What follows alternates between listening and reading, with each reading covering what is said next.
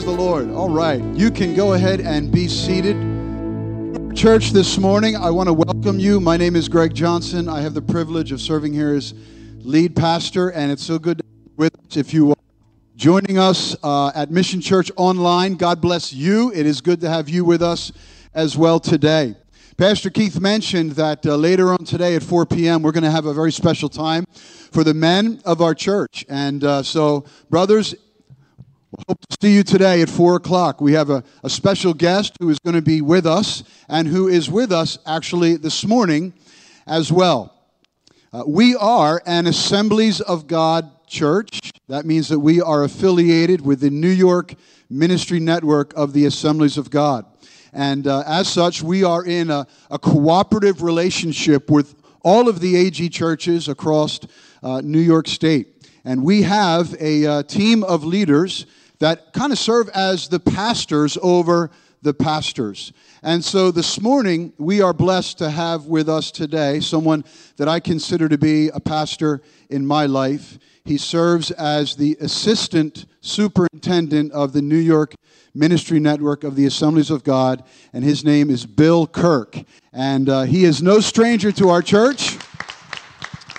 He has been here many times, and actually we had him scheduled last year to come, and then the pandemic. So we have been looking forward to getting him back here in the church, and I know you're going to be blessed this morning. He's going to bring the word in our services this morning, and then again today at 4 o'clock. So men, we hope to see you then. So let's welcome to our church once again, Pastor Bill Kirk is going to come. All right. God bless you. Thanks, Pastor. Good to see you. Thank you, Pastor. Good morning, everyone. What a joy to be back at the Mission Church, and we thank God for God's faithfulness over this last year. How many of you thank God for your local church? Don't you love the local church? It's God's plan. How many of you love your pastor? And how many of you thank God for the pastor's wife? Come on now. Yeah, a little higher. All right. So looking forward to 4 o'clock as well. Today, I want to encourage you to invite any men that maybe you thought they were going to cut the grass or play golf today. It's a perfect day for them to be here at 4 o'clock. By the grace of God, I would like to put this little tool into each of your hands tonight at 4 o'clock. I trust it will be a blessing. Have you ever wondered, instead of Worcestershire sauce, why isn't there a Bestishire sauce? Like you're going to sell something, why would you call it the Worcestershire instead of the Bestishire? You ever wonder why a dog can't get a CAT scan? Ever wonder why people say, oh, don't mention it, after you've already mentioned it? Ever wonder if the TV show has been on for 50 years, how young and restless can these people really be? Ever wonder if people are restricted from visiting that part of the hospital? Why is it called I see you instead of I can't see you? And have you ever wondered why some people seem to be spiritually growing and others seem to be stuck or going backwards? I've been on a journey the last year for that discovery. For a year, I've been looking at a text in Galatians 5. And I want to share with you 3 verses from Galatians 5. In verse 1 from the ESV, for freedom Christ has set us free. Stand firm, therefore, and do not submit again to the yoke of slavery. Galatians 5:17. For the desires of the flesh are against the Spirit, and the desires of the Spirit are against the flesh. For these are opposed to each other, to keep you from doing the things you want to do. Verse 25, if we live by the Spirit, let us also walk by or keep in step with the Spirit. For 27 minutes and 34 seconds, I want to speak on the subject of the Great Exchange. The Great Exchange. Paul wrote Galatians around AD 50, about 15 to 20 years after Jesus died. It was written to the Christian churches in the area of Galatia and Asia Minor. He wrote the letter for one reason, to defend the gospel because of a dangerous false teaching. What was it? The first Christians in Jerusalem were Jewish. And the gospel spread out from the center, and many Gentiles or non-Jewish people were coming to faith and receiving Jesus. A group of teachers in Galatia rose up and began to insist that the new Gentile Christians practice all the ceremonial customs of the law of Moses. These Judaizers, false teachers, insisted that the Gentiles had to observe all the dietary laws and be circumcised, or God would not accept them. It was an attack on the gospel of salvation by faith.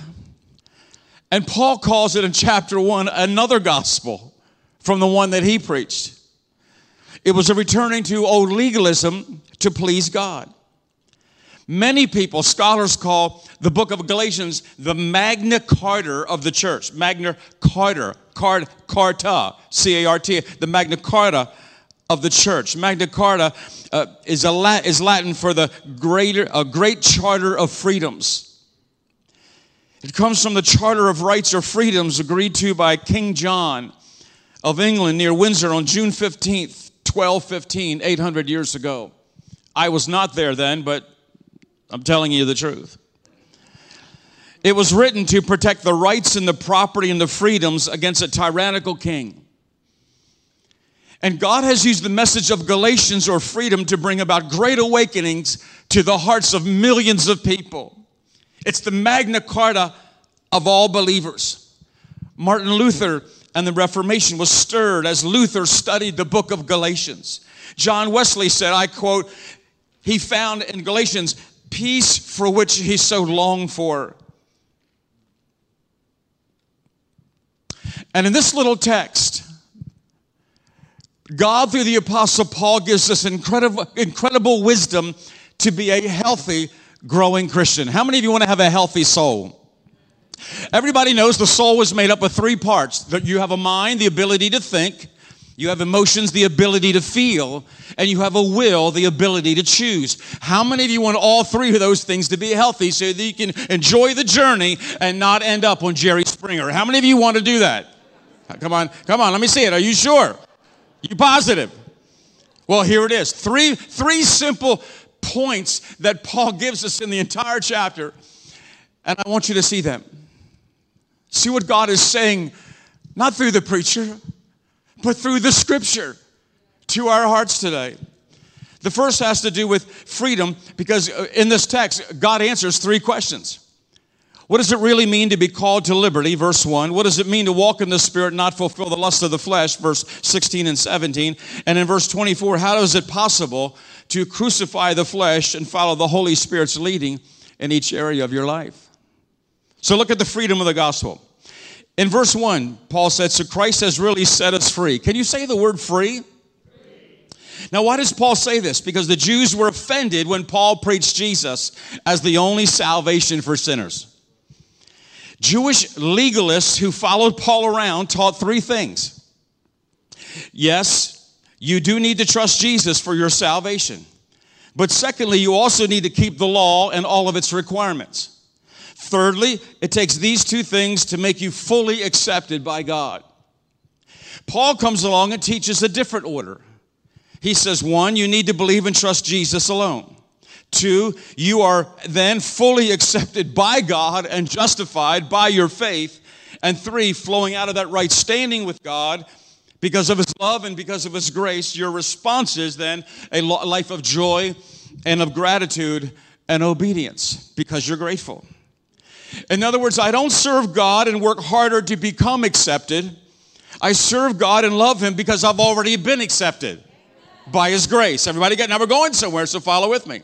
And it's not because of my works. Now, why is this such a big deal? Because millions and millions and millions of people are going to church and trying harder and harder and harder to find favor with God. Millions of believers are anxious because they base their acceptance with God either on their walk or their works, instead of trusting Jesus' walk and his work. When my son was 8 or 9 years old, he played baseball his whole life. Started like at 7 or 8 and up until he got married around 29 or 30. And I remember when at one of his games, I'm sitting there and screaming and hollering like you would, and Christian screaming, of course, no swear, just Christian screaming. And it was the bottom of the seventh inning. The other team was up. We were up 7-4. The other team had the bases loaded, but we had a 3-run lead, and the guy had walked the bases loaded. So he motions to the right fielder, my son, and says, "Robbie, come in." And he puts Robbie in to pitch. Robbie walks the first guy. Now it's 7-5. Robbie walked the second guy. Now it's 7-6. Robbie walked the third guy, and now it's tied. And I said, "Oh God." Not one more. 4 more pitches. He walked the fourth guy. The other team screamed. The winning run came in. I remember Robbie after the game.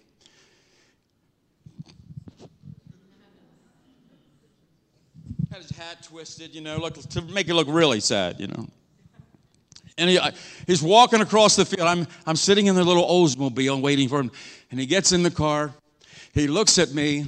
He burst out in tears and says, "Dad, I'm so sorry." I'm so sorry. Here's the deal. I don't love Robbie because he's a good pitcher and pitches a no-hitter or walks in 4 base runners and loses in the last inning. I don't love him because of his performance. I love him because he's mine. And so I said, "What do you want to do, Robbie?" He said, "Nothing." I said, "Well, let's go out for ice cream." It took me about 40 minutes with ice cream running all over us, both of us together, to convince him that I loved him just as much before he lost the game as I did after he lost the game. This is why this is written. Paul wrote in Galatians 5:4, "If you're trying to make yourselves right with God by keeping the law, you've fallen away from God's grace." And verse 13, "For you have been called to live in freedom, my brothers and sisters." So where does freedom found? It's verse 7 of chapter 5. Listen to Paul. "You were running the race so well. Who has held you back from following the truth?" What is the truth that Paul's referring to? It's the truth of the gospel, being justified by faith, Galatians 2:16. We know that a person is made right with God by faith in Jesus Christ. And secondly, in Galatians 3:6, Abraham believed God. God counted him as righteous because of his faith. And verse 9, everyone who puts their faith in Christ shares the same blessing that Abraham received because of his faith. So here's the truth of the gospel. And you've got to have this to live a joyful, peaceful, healthy life and soul. 2 parts. Part 1, justified by faith, without the deeds of the law. Second, righteous in our standing because of Christ's sacrifice and substitute. Isaiah said it this way, "I'm overwhelmed with joy in the Lord my God." Why? "For he has dressed me with the clothing of salvation and covered me." Paul said in 1 Corinthians 1:30, "Because of him you are in Christ Jesus, who became to us wisdom from God, righteousness, sanctification, and redemption. So if anyone boasts, they should boast only in what the Lord has done." Now, what do these 3 scriptures mean? They mean we cannot achieve our right standing. We can only receive our salvation. You say, "Well, that's pretty basic. I got up in the rain early this morning, look at my watch. I'm coming to hear this I already know." Stay with me.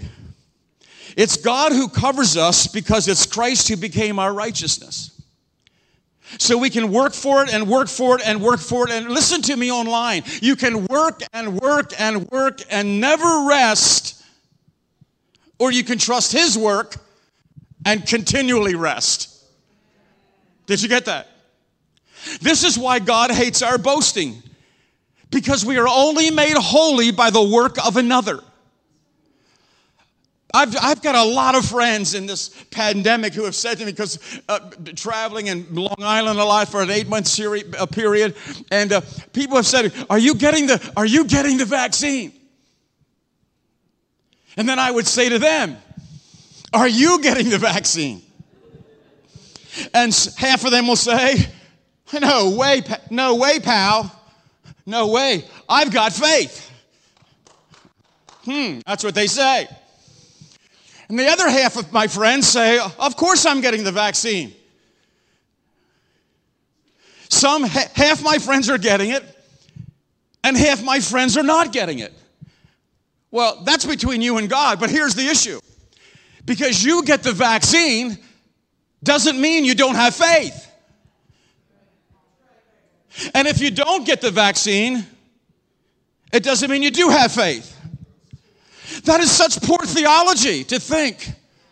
That is such, to base your salvation and faith on whether you do or don't or do or don't. I walked in this morning and I almost was disturbed in my spirit because I saw somebody on here who's got a mask that's got an NY on it for New York Yankees. Well, I'm from Baltimore. I root for the Baltimore Orioles. You're for the Yankees. You root for the Pinstripes. Don't you have faith? Do I have faith?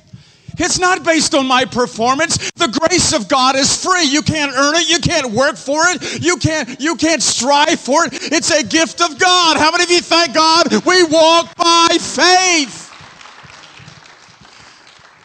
Justification. On the cross, all of our sin was placed on Jesus when he died in our place. But also imputed to us or credited to your account, get this, is the perfect obedience of Jesus. Now, what's that mean? On the cross, we're forgiven, justified, never sinned.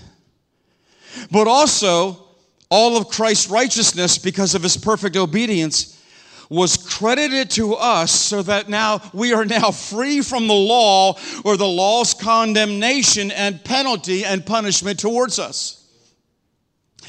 And since we've been freed from the law's demands, we now stand in the perfect obedience of Jesus. Now get this, this is the gospel. That Jesus died to absorb the punishment that we deserved and to secure for us the welcome that none of us deserved. What does it all mean? It means two things. Forgiveness means justified, never sinned, no more debt. Righteous standing means justified, always obeyed. Justified, never sinned, and just as if I've always obeyed. You see, Paul's dealing with the gospel or the liberty or the freedom of all believers. Just as if I've never sinned and just as if I've always obeyed. It's the lady at the end of my preaching kneeling over here, weeping at the end of the service. Pastor, everybody's going home. She won't leave the altar. She's crying her heart. She's crying and crying and crying. And I said to her, sister, is there something we can pray for? And I'll never forget her response. She said, I've had 3 abortions. There is no way God could ever forgive me and cover me and love me. The issue is not whether you've had 1 abortion or 2 abortions or 3 abortions or 4 abortions. When you put your faith in Jesus, you receive what Jesus died to give you. And that's freedom from the law of condemnation. It's not about your past. It's about your faith now where God has put you. It's called the gospel. What does all this mean? It means I'm a perfectly loved and accepted child of God. I know what some of you are thinking. Well, what about sin? I'll get to that. I'm not perfect. I'm in process, but before God, I stand completely justified. It's not because of what I can do, but it's because of what God has done. That's why Paul pleaded in Galatians 3:4. Why are you now trying to become perfect by your own human effort? It's impossible. Say it's impossible. Turn to your neighbor and tell him it's impossible. Be sure your mask is on if you're not 6 feet away. It's impossible. It's impossible. So by grace, our slate has been wiped clean, and by grace, our standing before God is the perfect righteousness of Jesus. That's why Paul pleads, make sure you stand firm and free and don't get caught up again in this deception. Now, here's your big question. Okay, if that's true, freedom, forgiveness, perfect standing. What about sin? Does that mean now I'm free to do whatever I want? Does that mean now I'm free regardless of what I do and how I live? No, not at all. That's why Paul, under God, was sure to address this in the same section. Paul says, since you have the freedom of the gospel that it brings, don't use this freedom to satisfy your own sinful nature. Which brings us to point number 2. How many of you know we all have a battle on the inside of us? Don't look at me in that tone of voice. I know every one of your first names. Your name is you. I know every one of you online. Your name is you. God's talking to you. Paul said in Galatians 5:16, let the Holy Spirit guide you, and you will not gratify the desires of the flesh. For the desires of the flesh are against the Spirit, and the desires of the Spirit are against the flesh. For the two are opposed to each other. So what is the flesh? That's a great question. What is the flesh that Paul's talking about? Well, the Greek word for the English word flesh is sarx, S-A-R-X. It's used in different ways in this scripture. In Luke 24:39, flesh refers to our physical body. Jesus said, for a spirit has not flesh and bones as you see me have. In Galatians 3:3, flesh refers to self-effort. Having begun in the spirit, are you now made perfect by the flesh? In Romans 6:19, flesh refers to our weaknesses. Paul said, I speak after the manner of men because of the infirmity of your flesh. In Romans 6:19, flesh refers to our former condition before salvation. For when we were in the flesh, the motions of sin, which were by the law, did work in our members to bring forth fruit unto death. In Romans 7:8, flesh refers to human fallenness. For I know that in me, that's in my flesh, dwells what? No good what? No good thing. But in our text today, Galatians 5:17, the word flesh refers to our carnal nature that is operative in all of us all the days of our lives. For the flesh lusts against the spirit against the flesh, and these two are contrary to one another. So what is the flesh that Paul was talking about? Here it is. The flesh is that principle of fallenness that's operative in our present condition. It's that principle of sin residing in us that drives us to do what our redeemed nature doesn't want to do. It's the lusting for or strong desire that is opposed to what our redeemed nature wants to do and live out. The flesh in Galatians 5 simply describes that strong desire that wants to lead us to sin and reveals an internal war that everybody, even good standing members at the missions church has to deal with. Now, Paul's inside war is everybody's war. You come home from work to be with family, 2 choices. Flop on the couch and watch TV till it's 11 o'clock at night.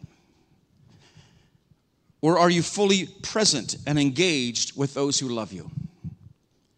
You're driving down the road and someone cuts you off right out here on the highway as you leave this sanctuary today. Are you able to endure their inconsideration? Or do you tailgate them, scream nasty things at them, and make them pay for their behavior and read the back of your car where the bumper sticker says, follow me to the mission church where we all love Jesus? You're shopping at Walmart and you put your groceries in the car. I see this all the time. A, do you leave your cart in the middle of the parking lot to drift away and run into someone else's car? Or do you put it back where it belongs? You pull your car out and you swipe the car next to you. And what do? You get out and you look real good in front of everybody's watching you, and you get a piece of paper and you write, Jesus loves you, have a good day. And you stick it on the windshield wiper. Or do you call the police and deal with it? You get paid your salary for working all week. 2 choices. Spend it all on yourself or joyfully honor God with what belongs to Him. You go to McDonald's. This has happened to me 3 times, I believe. 3 times. You go to McDonald's and the server gives you too much change when you pay your bill. 2 choices. Part of you says, praise the Lord. Thank you, Jesus. Oh, hallelujah. I was just praising the Lord this morning. God's going to send it to me. Yes, Lord, you're going to send it to me. Thank you, Lord. You answered prayer in 37 minutes. Oh, thank you, Jesus. Or do you return what's rightfully theirs because you trust God to supply what you need? You work hard for the Lord, but sometimes feel unappreciated. 2 pulls in the heart. One, you feel a little entitled, so you withdraw and disengage from the body of believers. Or you thank God for grace that he didn't give you what you really deserve. Here's my discovery. When change is necessary, not to change is destructive. Now, why is this so important? Here's why. God has made it possible to overcome the impulses that lead us away from him. But how many of you know we have to cooperate in the process? Say cooperate. How many of you know even the Holy Spirit will not brush your teeth for you? How many of you the Holy Spirit will not cut your grass for you? How many of you know the Holy Spirit will not make your grilled cheese sandwich for you? There are some things you have to do. And so God has made it possible to submit to the Holy Spirit or by default fulfill the lust of the flesh. He lists the consequences as he gives us all here a choice today. The consequence number 1 is verse 19 to 21, the 15 works of the flesh that are destructive. The consequences of another choice, verse 22 and 23, are the 9 fruits of the Holy Spirit. Sowing to the flesh results in 4 things: sexual sins, adultery, pornography, uncleanness, lasciviousness, religious sins, idolatry, witchcraft, and heresies. 3, relational sins, hatred, strife, wrath, envy, and jealousy. And 4, sins of excess, drunkenness, reveling, and partying without restraint. You know why?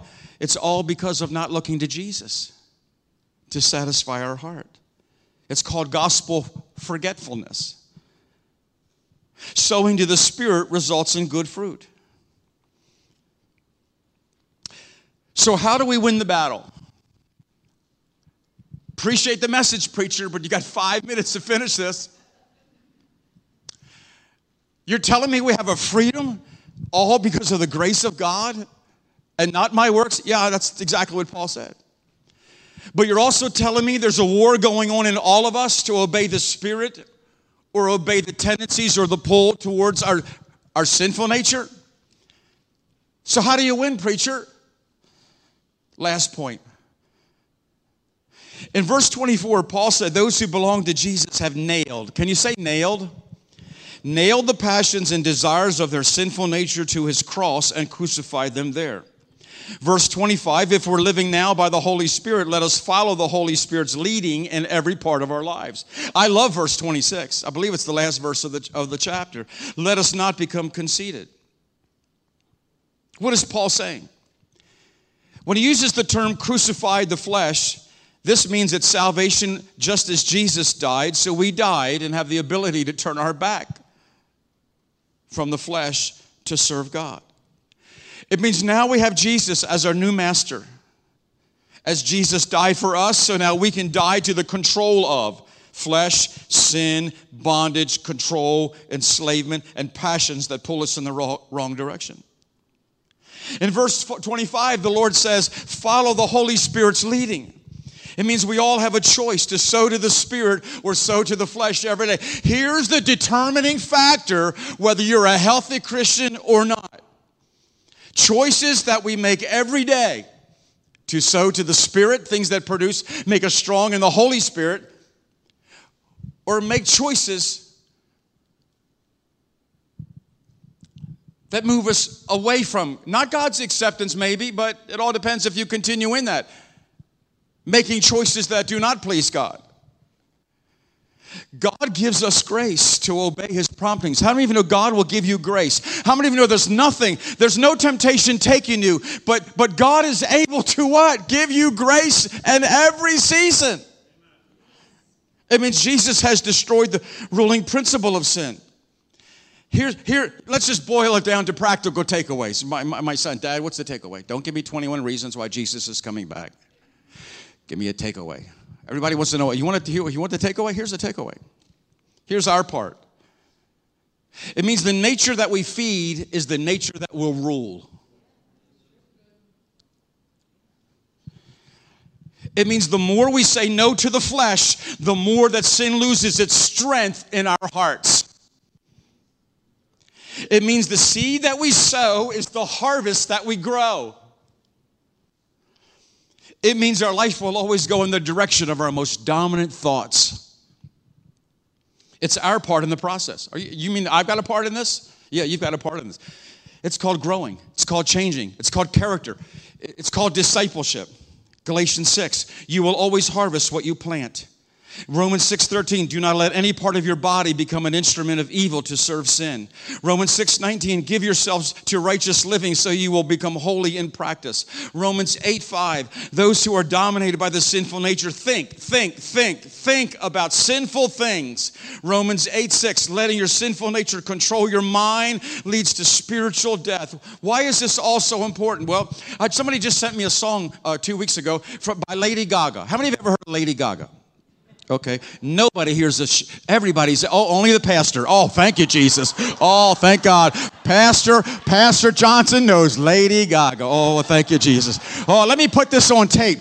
Pastor knows who Lady Gaga is. Okay, and so somebody sends me the song 2 weeks ago, and the song sounded kind of neat, so I Google it.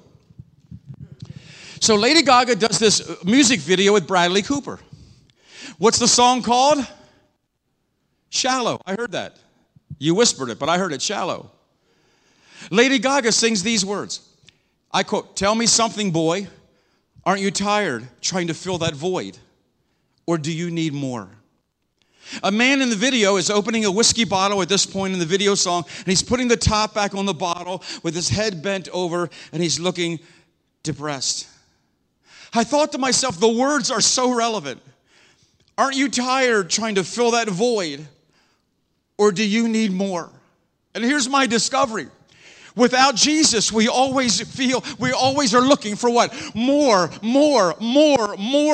Solomon said we'll always be what? Chasing the wind. Tim Keller calls them lesser gods and idols to fulfill something that only God can fulfill. How many of you thank God that Jesus is the only one who can satisfy our heart and transform our hearts? Only God can do that. Only God. That's why C.S. Lewis said, idols always break the heart of those who worship them. I conclude with this.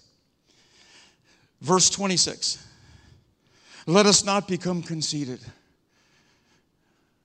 What in the world does humility have to do with all of this? He ends the chapter with this. The principle. As the band comes up to play, the worship team, let us not become conceited. What does this mean, preacher? Here's what it means. Sin is sin because we believe that something or someone has greater value than Jesus for our ultimate joy and satisfaction and meaning and significance. How many of you know this morning, whatever we love in our hearts will determine what we do in our bodies? Let's try that again. Whatever we love in our hearts will determine how we live in our bodies. So I have no clothesline preaching legalistic message for you today. I'm not here with good advice. Advice is telling other people what to do. I don't have good advice. I have good news. How many of you know the gospel is good news? News is the report of something that's already been done. How many of you thank God we've been freed by the grace of God? And we have the resource of the Holy Spirit to make right choices. And the more that we sow to the Spirit and allow God to strengthen our inward man, God gives us by faith the strength to put down, put to death, and say no to the spiritual man. I close with this. You can say yes to God and no to the things that the enemy will use to rob you of your potential. Your choice and mine. Would you bow your heads in a word of prayer just for a moment? Every head bowed, every eye closed, just for a moment. Only God can change us. But Paul just kind of throws this in at the last point. He will only change us with our humility and faith and cooperation.